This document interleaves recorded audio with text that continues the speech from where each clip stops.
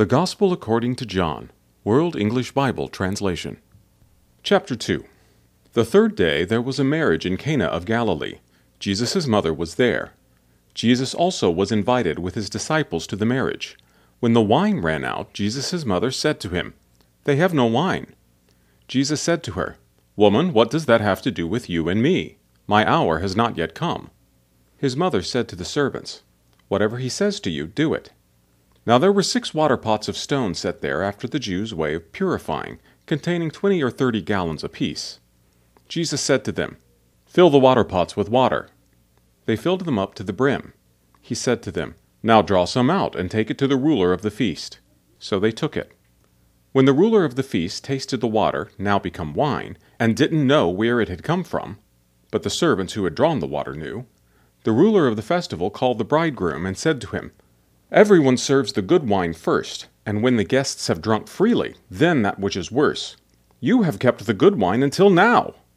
This beginning of his signs Jesus did in Cana of Galilee, and revealed his glory, and his disciples believed in him. After this he went down to Capernaum, he and his mother, his brothers, and his disciples, and they stayed there a few days. The Passover of the Jews was at hand, and Jesus went up to Jerusalem. He found in the temple those who sold oxen, sheep, and doves, and the changers of money sitting. He made a whip of cords, and threw all out of the temple, both the sheep and the oxen, and he poured out the changers' money and overthrew their tables. To those who sold doves he said, "Take these things out of here. Don't make my Father's house a marketplace." His disciples remembered that it was written, "Zeal for your house will eat me up." The Jews therefore asked him, "What sign do you show us, seeing that you do these things?"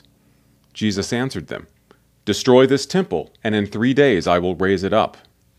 The Jews therefore said, "It took 46 years to build this temple.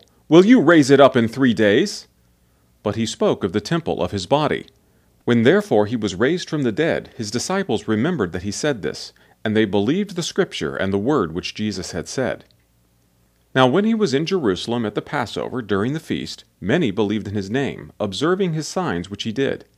But Jesus didn't trust himself to them, because he knew everyone, and because he didn't need for anyone to testify concerning man, for he himself knew what was in man.